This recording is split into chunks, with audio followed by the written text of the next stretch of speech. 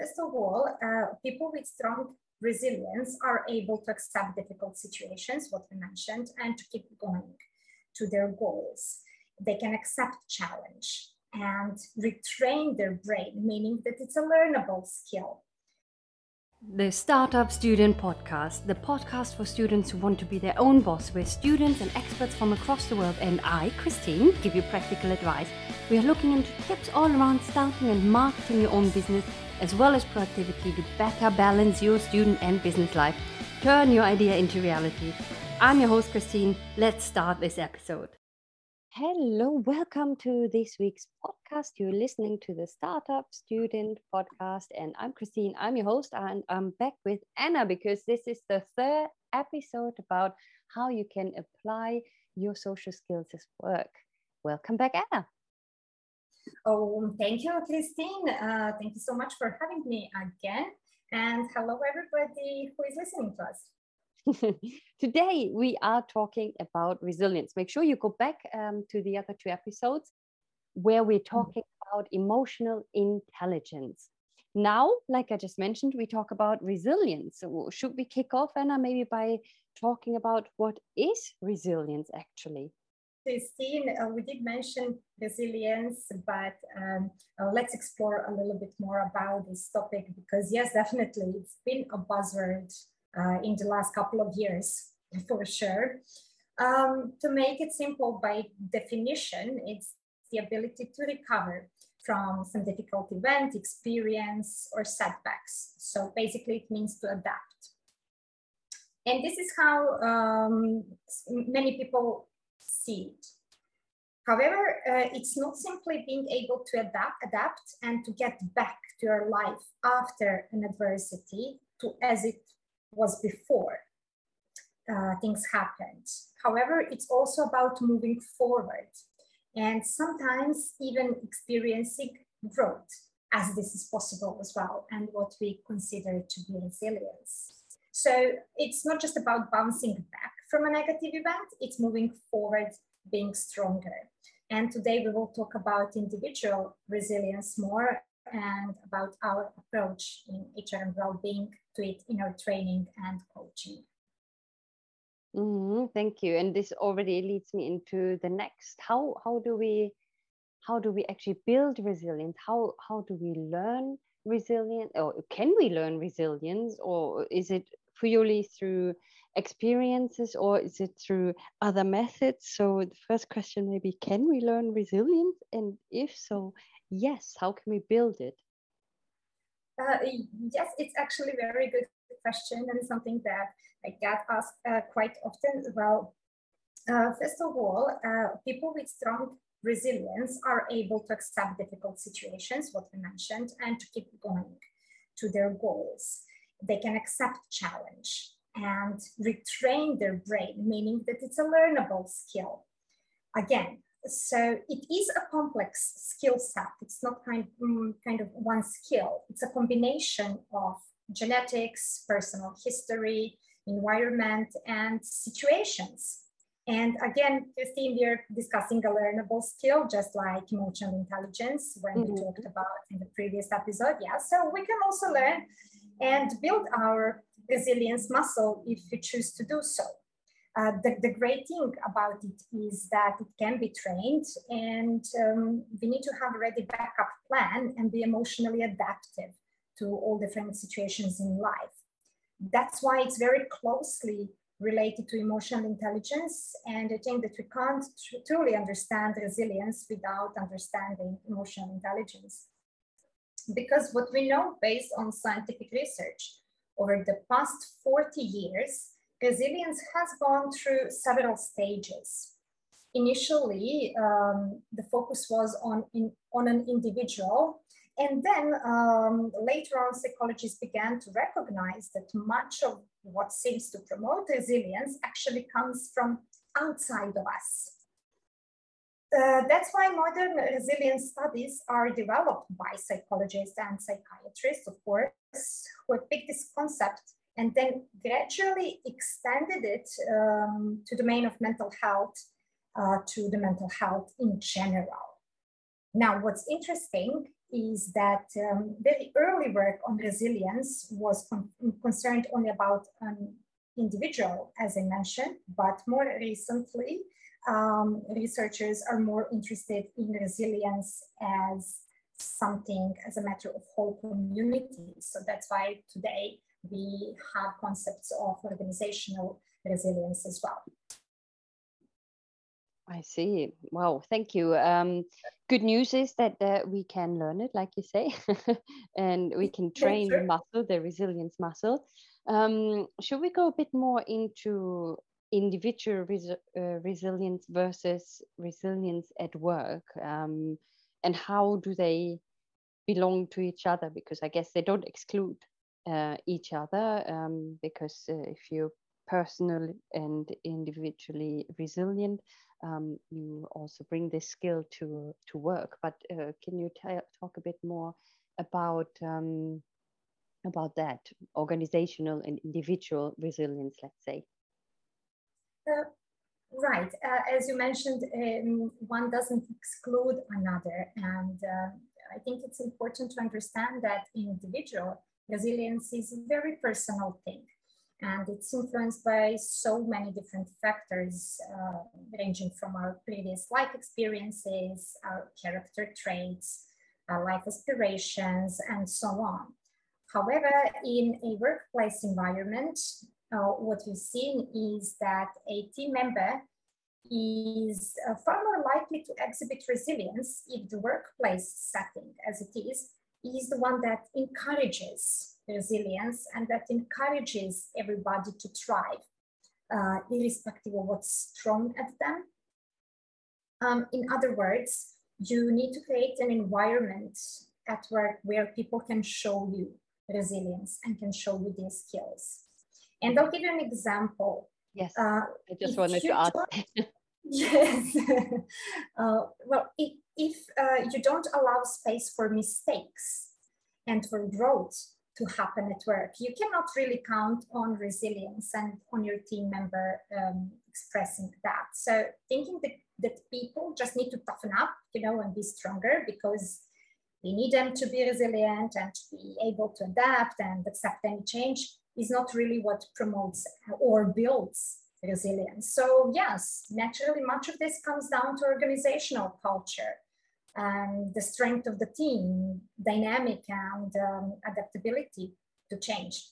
And as we've seen lately, since workplace cultures have become more visible, more important, leaders around the globe are actually shifting their focus toward resilience and employee well-being practices to include them in their practices and to generate engagement on this principle, which I think is a great thing that we've been witnessing lately. And can you give some maybe other tips for managers how to build a resilient environment? Basically, you mentioned already allowing for growth to happen, allowing to admit if things went wrong and to give feedback and receive feedback and value actually the feedback, I guess. Yes, absolutely. Well, if you're a manager or a leader and you're listening to us and you're wondering on this, building a resilient team is, as we said, an important part to create a healthy and productive workplace. Resilient teams are based on a couple of things in terms of mutual trust, the social norms, participation, social networks, and so on. And these teams are more resilient and more likely to be productive. And two major obstacles that I've seen with working with companies in the last couple of years when it comes to building resilience is that there are two things that I would mention here. First, number one, communication, and the second one, behavior-related problems. Now, if you can improve your communication processes, it can immensely positively impact all of your other processes that you're working on. And also about behavior-related problems, understanding that, first of all, we are all emotionally intelligent to a certain level, And yes, we can learn to deal with setbacks that come with our jobs when things and projects don't happen the way we planned, that we don't go into frustration or behaving in unwanted ways, because we can learn how to manage our reactions to have better relationships at work with colleagues and with customers and clients. So let's not forget that according to statistics from HR professionals, around 70% of all problems that they're facing are people-related issues. So we can learn what we can and what we cannot control and make better decisions so that we know what situations can be avoided that undermine our resilience, I guess. It's not an easy task, neither for the one who wants to build resilience as an individual, nor for managers, because we're all humans, we have emotions.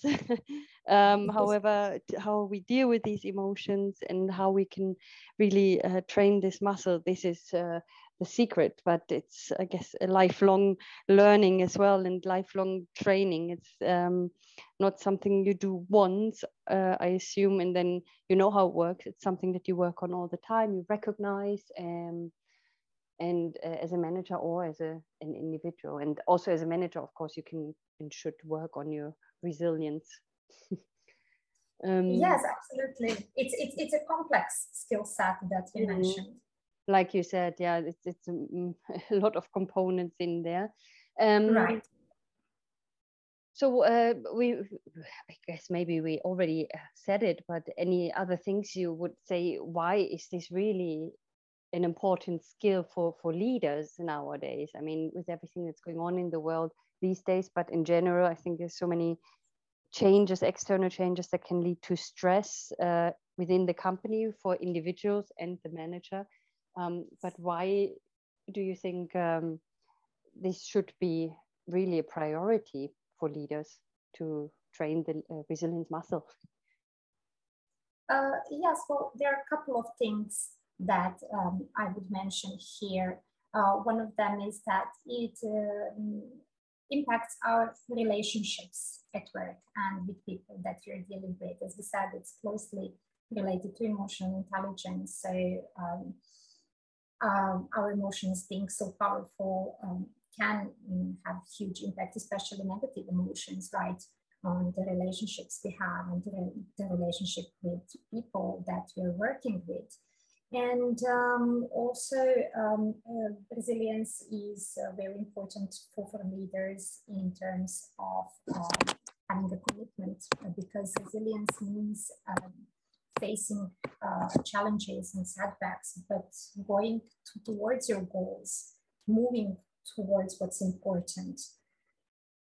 Because resilient individuals are committed to their work and to their goals, and they view difficulty as a challenge to be resolved, and they see that discomfort and failure is not something to be avoided, but something that they can learn from. And personally, I can say that I learned most where I failed first.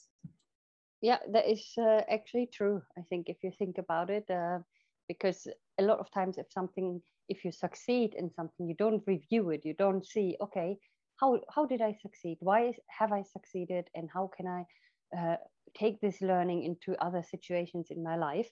But if we fail, or if something didn't go well or different or wrong, then we look into, why did this happen? So I always say it's really, really important to learn from your successes and failures, but the human nature looks at it only usually from what went wrong and how can we learn from it. So thank you for making that point. With regards, thank you for adding this, Christine. Yes.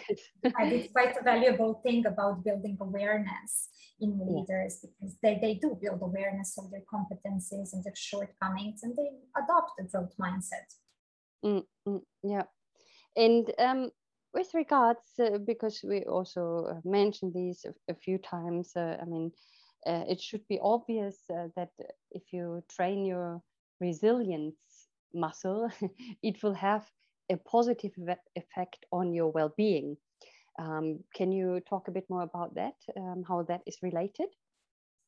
Yes, absolutely. Well, okay, if we know that certain ways of thinking lead to stress, then learning how to cultivate other patterns that lead to quality and meaningful experiences, such as mental habits, keeping our emotions and feelings in check, and those moment-to-moment awareness is what builds resilience and increases our sense of well-being. And by well-being, I mean physical and mental well-being.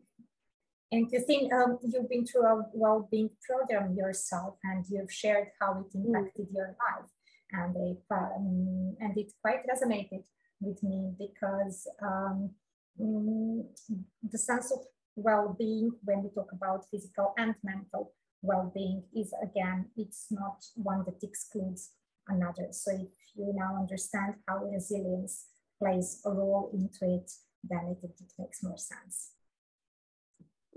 Yeah, it is true. I mean, and I think everyone has stress in general. No, I mean, we all experience stress, if that's in our private life or in the business world, in the startup world, wherever. There's always stress that we have to deal with, either self-created sometimes, sometimes externally where you can't do anything about it, and sometimes things that you can do things about. But how you face this stress is closely interwoven with obviously how resilient you are as well, as you mentioned yourself. What else can we say, or what else did you want to say about resilience? Well, I would just like to say for the end that resilience, even though it's a new concept nowadays, and what you mentioned at the beginning, changed its forms and the focus of resilience from the scientific point of view. I want to add that many ancient philosophers were actually trying to understand their life experience, and later on psychologists tried to do that as well. And they knew that life involves adversities. They're part of our life.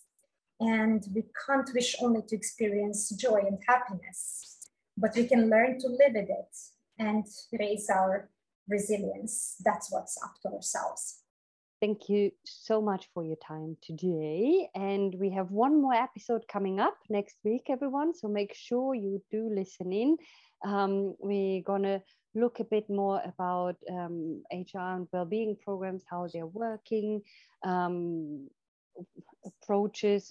We're going to talk about coaching, assessments, and everything else that we already started talking about, but bring it all to conclusion all in the last episode. So thank you so much, Anna, for your time today, and speak to you in the next episode. It was my pleasure once again, Christine, and thank you, everybody. That was it. Thanks for tuning in. And just to let you know, there's a free 30-day Kickstart Your Business Challenge available on my website, creativestartupacademy.com/kickstart, and it turns your business idea into reality in just 30 days. And if you could leave a review for this podcast, please, please, please do so, because it will help me with my ranking. Thanks so much. I'm looking forward to talking to you next time. Bye-bye.